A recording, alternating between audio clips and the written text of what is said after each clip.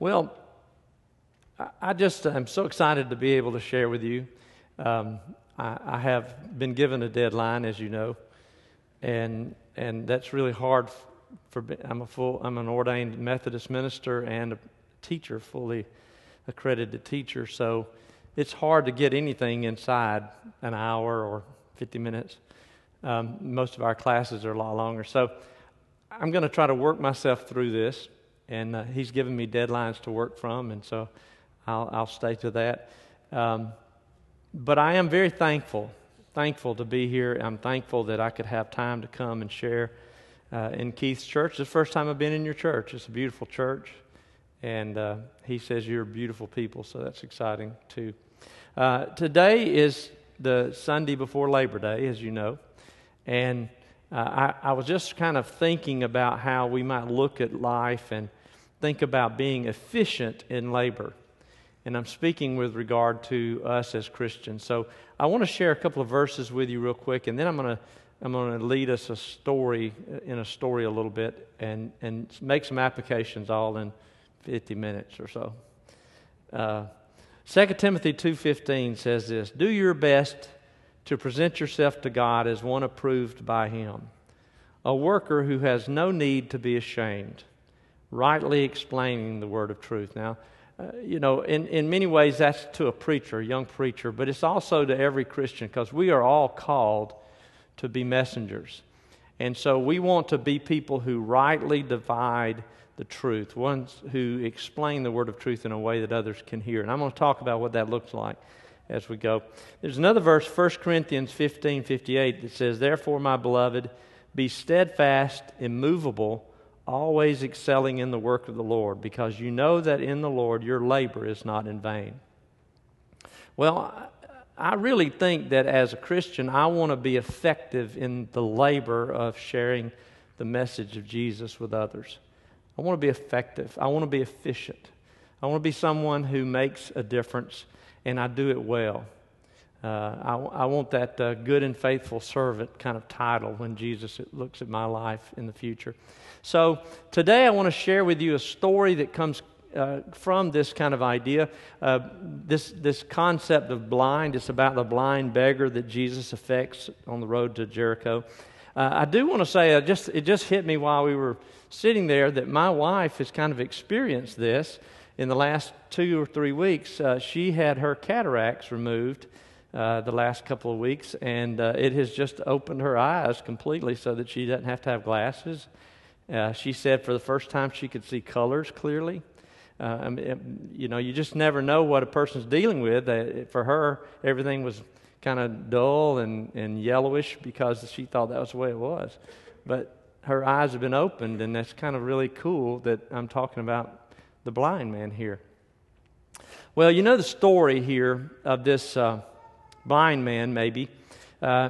Jesus is coming into Jericho, and he is making his way like any dignitary into this city. And Jericho has a long history. You know that history. As he's coming into the city, it's kind of like. Are you Auburn fans? Okay. It's kind of like Tiger Walk, right? Or maybe I think at Alabama we call it the Walk of Champions. Just saying. Just saying. That's But if you've ever been to one of these, you know how it is. If you're way down in there, so many people you can't see. You can sense the coming of the players and the coach, right? You can just sense that movement coming. I like to explain about how when I used to live in the New York area, New Jersey, I used to go into New York City, and a lot of times I'd go down into the subways, and you with tons of people there, and you can hardly tell when the subway's going to hit and when it's coming. But the one thing you could know was it was coming when the wind ahead of it was pushed to you. You could just sense the wind coming through the tunnels, and it would hit you long before the subway actually got there. But that's kind of the situation here. Jesus is walking up. He's crowded. Everybody's around him. And as he's coming, there's a blind man who's begging on the side of the road near Jericho. And he's sitting there, and he's done this for years. And he can tell, he can sense the coming presence of somebody important.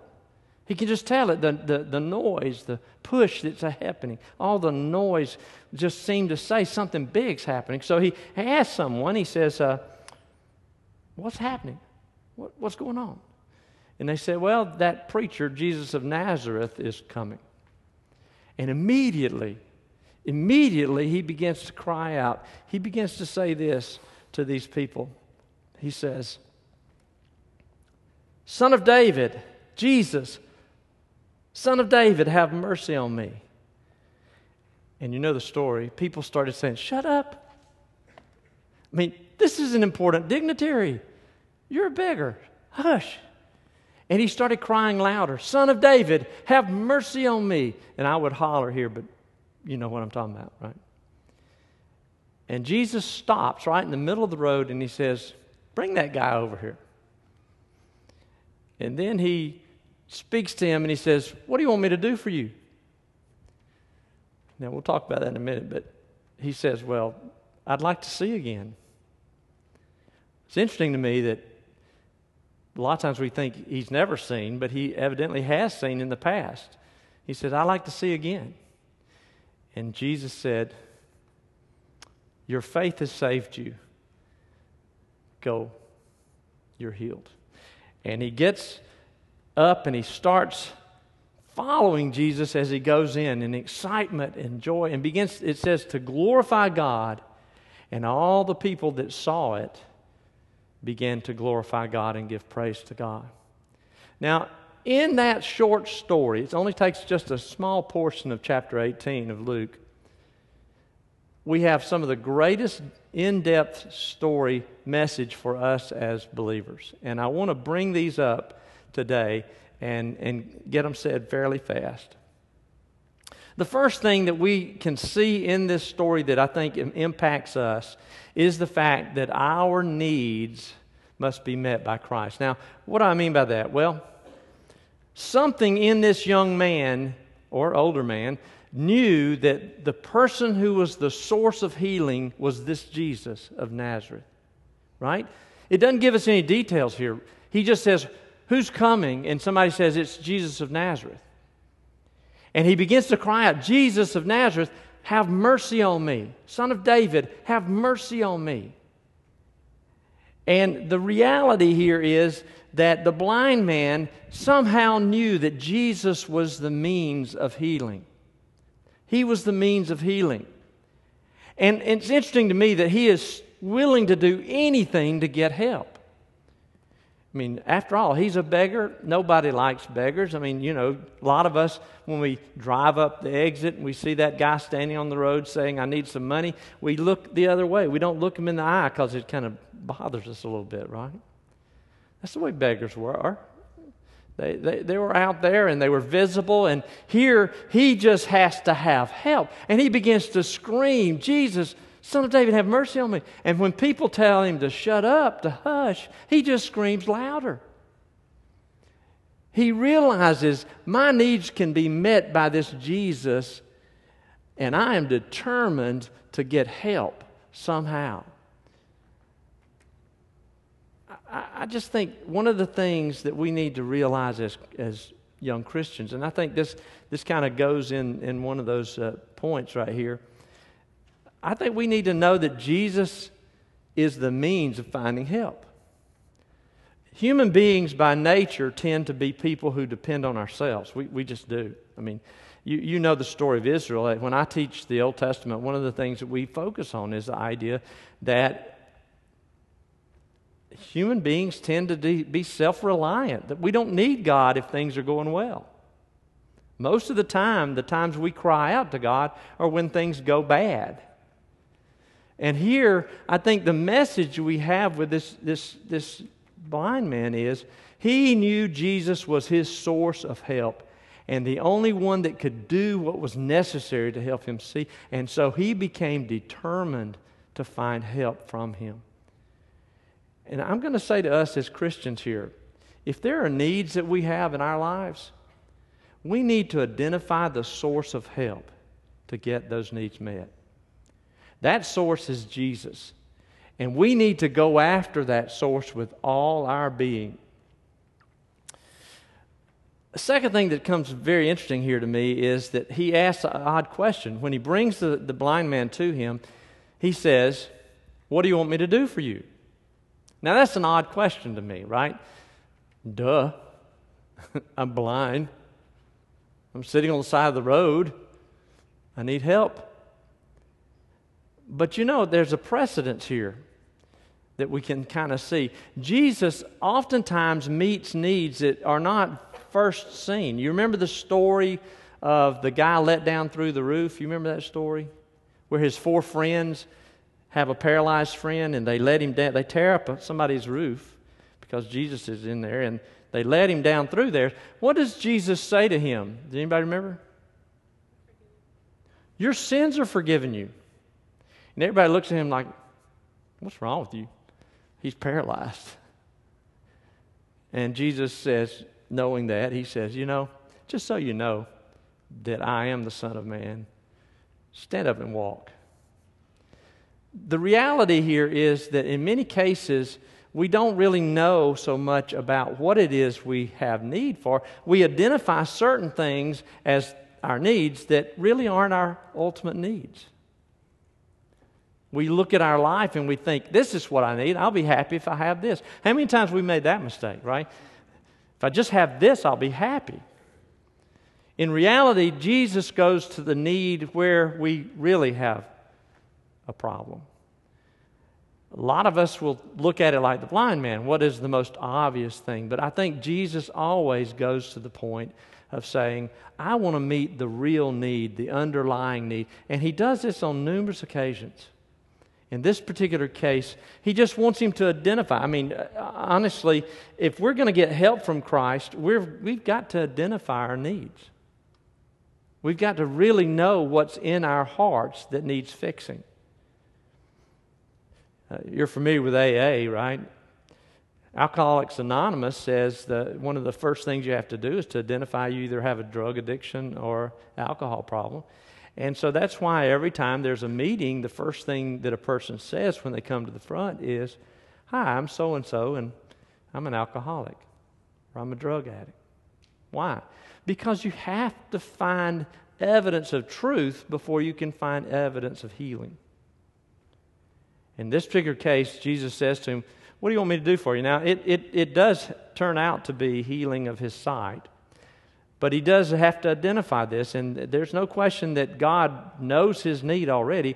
He needed to verbalize it. And I would say this to us as believers. If things aren't working like they should in our lives, if we are struggling in the things that we are dealing with in our daily lives, one of the first things we need to say, Lord, let me see my heart. Let me see what's inside of me. Let me know where my true need is. I want to identify my place of help. And then we can begin to find help for our soul. We can begin to find help and healing for what we have within us.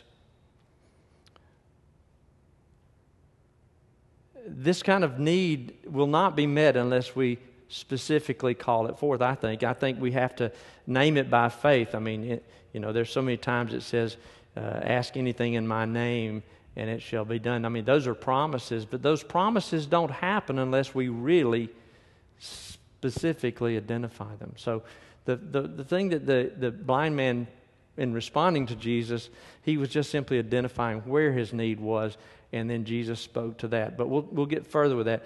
The third thing that happens here is Jesus says to him, your faith has saved you.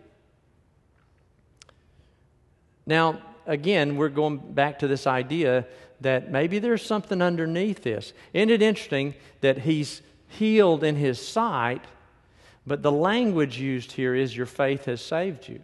Now, most often when we hear somebody say, I'm saved, we think of what? We think saved from sin, right? Saved for heaven, saved from God's wrath. So again, what it seems to say to me is that it's a spiritual need that Christ is doing here. It's kind of a double-edged healing. He heals his physical need, no question, but his faith has saved him. And so something is going on within him that will give him life beyond just physical healing. I think that's really critical for us as we begin the process of seeking help for anything that we do where we need to be healed, spiritually or otherwise. And the fact is, the healing did come through faith. Now, what is faith? Somebody just answer out. What is faith? Great. Very interactive congregation. What's faith? Huh? Believing? Okay, what else? Yes, correct. What else? Having confidence? Trusting? Right? In my class, most students would be Googling this by now on their cell phone so that they could answer it. I got it. The reality is that, faith is the main thing. And faith is trust. It's giving our trust into Christ's hands. It's saying that I do believe. I can even remember that case where Jesus was dealing with someone and he said, have faith. And the guy said, give me faith that I might have faith. Help me have faith. And sometimes I think it depends on us to say, Lord, I may not have enough faith, but I want to trust you with all that I am. I want to give you my best. I want to really believe that you can do it. And I think trust is like that faith is built on the idea that I can trust that what I'm asking, God will do. That He has the desire to bring healing or wholeness into my life. And so my confidence in Him is, it reminds me of my father. I knew that if there was anything that I needed, that I could trust my father. I just could. If I needed to call him at 2 a.m, which I did a few times, he would always answer and be kind and loving and pray for me. I knew if there was something that I needed from him, I could always trust him. I can still remember those days. I lived in Opp, Alabama, just by the way, and kind of in the edge of the woods. And I can remember those days when I was at my neighbor's house at night, and it was late and there were birds in the air and stuff, and I just shoot like a meteor trying to get to my house before something caught me, But if ever my dad was with me, absolute confidence, because I knew I could trust him. And I think that's what faith is, right? This blind man says to Jesus, I want to see. And he had confidence that the one that he's talking to could do what's necessary to help him see. That's so critical when we want to begin the process of finding healing. The next thing that happened is he began to follow Jesus. He followed Jesus out of gratitude. I mean, really, Jesus had just healed him, and he begins to follow him. But this is not a new pattern. Every time someone is healed or affected by Jesus in a very particular way, they always seem to say, let me go with you. Just let me go with you. Let me stay with you. You remember the demon-possessed man in the Gerasene? You remember how that no one could hold him. He was always imprisoned with chains, and he would bust the chains out. He ran among the tombs, and he cut himself all the time. I mean, he was a scary guy. And Jesus comes out, and he runs up, and you know the story how he casts the demons into the pigs, and the pigs run off into the water. And it says that later, people from the village come looking for Jesus, and they find this guy sitting at Jesus' feet in his right mind. That's kind of the way it states it, in his right mind.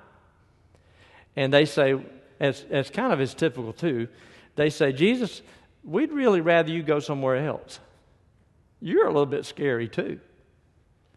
And they just kind of say, please get in your boat and go back where you came from. And you remember what the healed demoniac said? Jesus, let me go with you. Let me go with you. I just want to be around you. I want to be in the presence of you. And I think when God does something great in our lives, when God speaks into our hearts, when God begins a work of healing in us, there should be this sense of gratitude that says, I just want to follow after you. I mean, isn't that really true? We want to be around those we really have faith in and confidence in.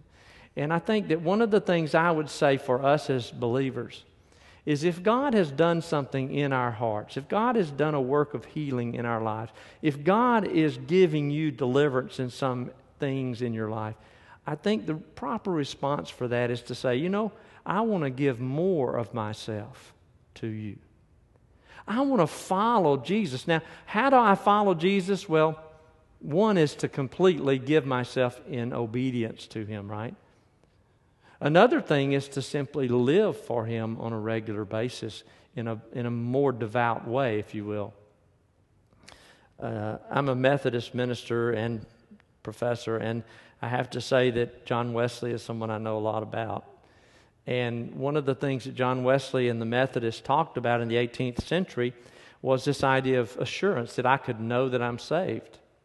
And in talking about assurance, one of the things that John Wesley said was there are two basic ways that everybody can know that they're saved.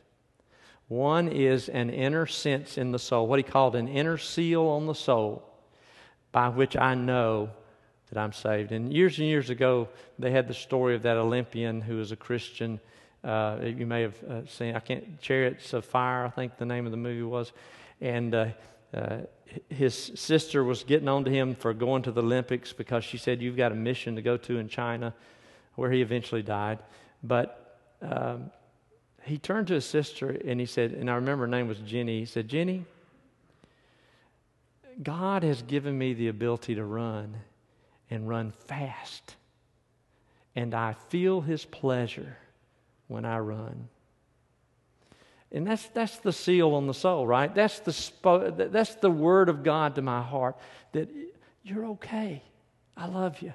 I've accepted you.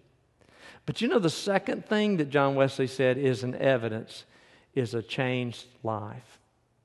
Oftentimes when things went well and they were preaching and led people to Christ, John Wesley would come back 3 months later just to check and see if things were still going well. Because if God's work was really happening, it didn't just happen quickly and go away. In fact, he called holiness habitual holiness. It's something I do consistently. Well, what's the message? Well, the message is if I want to follow after Jesus, one of the ways I'll follow Jesus is by living a life of change, becoming a change bearer in the world, bearing the name of Jesus in such a way that when people see me, they know it's Jesus. Does that make sense? A lot of times when I speak to youth, that's one of the things that I really encourage them to do, to understand that they are the Bible that most people are reading at school. They're the ones that people are identifying as to the legitimacy of Jesus or not. If I carry the name of Jesus, then the name of Jesus evidences to others that I am a follower. And if I truly follow Him with all my heart, then I live out that in my life. In fact, you know, when I teach the Old Testament, we talk about the Ten Commandments, and the Ten Commandments are based in two principles: love God with your whole being, no other gods before me, no idols. You know, honor my name, honor my day. And then the second part, love your neighbors yourself, right? No murder, no stealing, all those kinds of things. So the reality is the way that I live in my obedience and worship of God, and the way that I live in my life around others, that is the evidence. So he began to follow Jesus to give evidence of the fact that this guy healed him. And then the last thing that comes from this, and I've only got a couple of minutes here, the last thing that comes from this is he began to glorify Jesus, to glorify God. Well, there is a place for every one of us to say the words, I'm a follower of Jesus. There's a place for that. In fact, the whole New Testament is built on the premise that we are a witness. I always ask my students, I said, what's a witness at a trial? A witness is somebody who tells what they have seen. Right? You hear the words of Peter and John, they say, I'm just telling you what I know. because I was there. And the reality is that's what we are. We're bearing witness to Christ by the way that we live and the things that we say. And at times we need to say them. Now I know St. Francis, I think it was, this is one of the problems with an older guy that's trying to call out things that they have in this memory bank somewhere back in there. So it may or may not be St. Francis that said that, but it might be Chrysostom, I don't know. But anyway, whoever said it said that, I should always give testimony, and if necessary, with words. So much of my testimony is with my life. But the reality is there are times when I need to say a word for Christ. And He gives us those opportunities. Now, every one of you, I know some teenagers here. And, if they get the latest iPhone version, like, I don't know, what is it now, 6S? Is that it?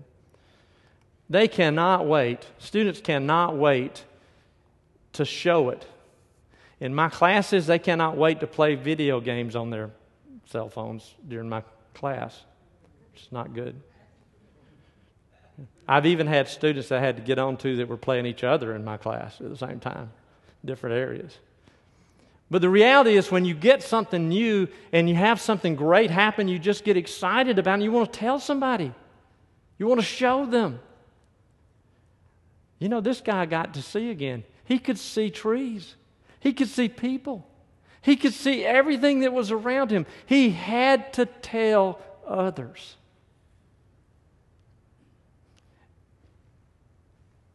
And you know what happened? Others noticed. And what did they do? They began to glorify God too. Well, the reality is just true, right? If I get excited, it becomes contagious.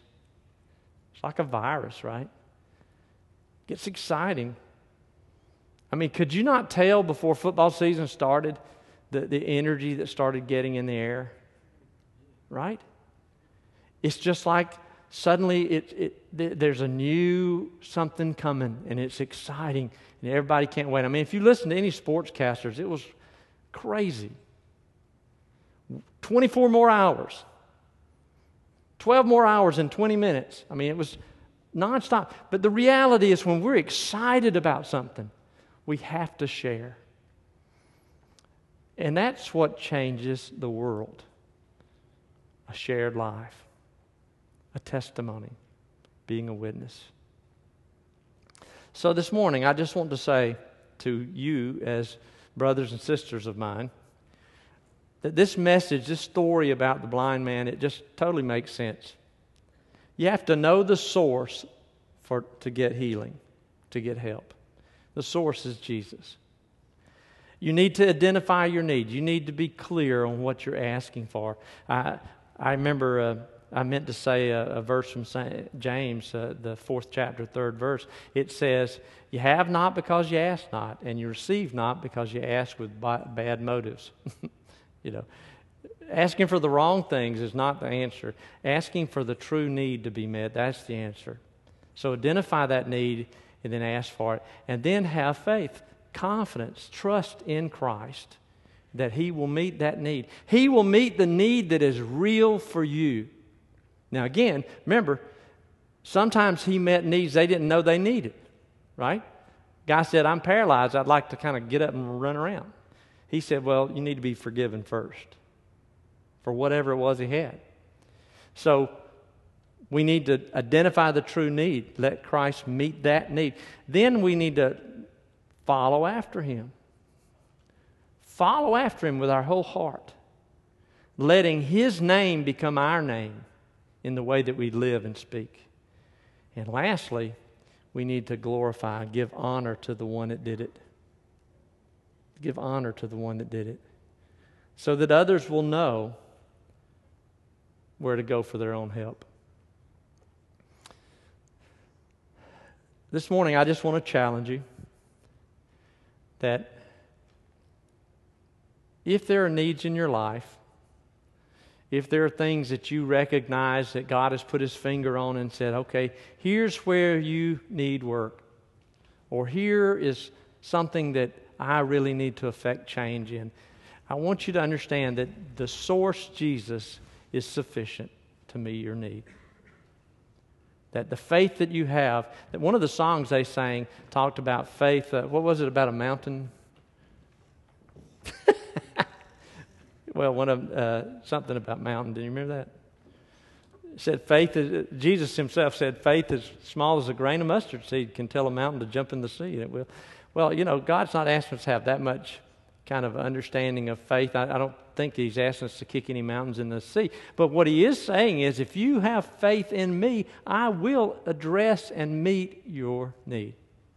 So this morning, if you have a need, I would challenge you, whether you wanted to, to come forward and pray. I don't know what y'all do here, but if it's just right there at your seat, just focus your attention on Christ and say, Lord, I identify this as a need in my life, and I want you to meet it today.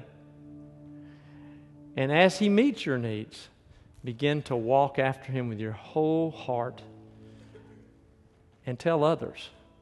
Be a witness by letting them hear who did it for you, and they will be changed.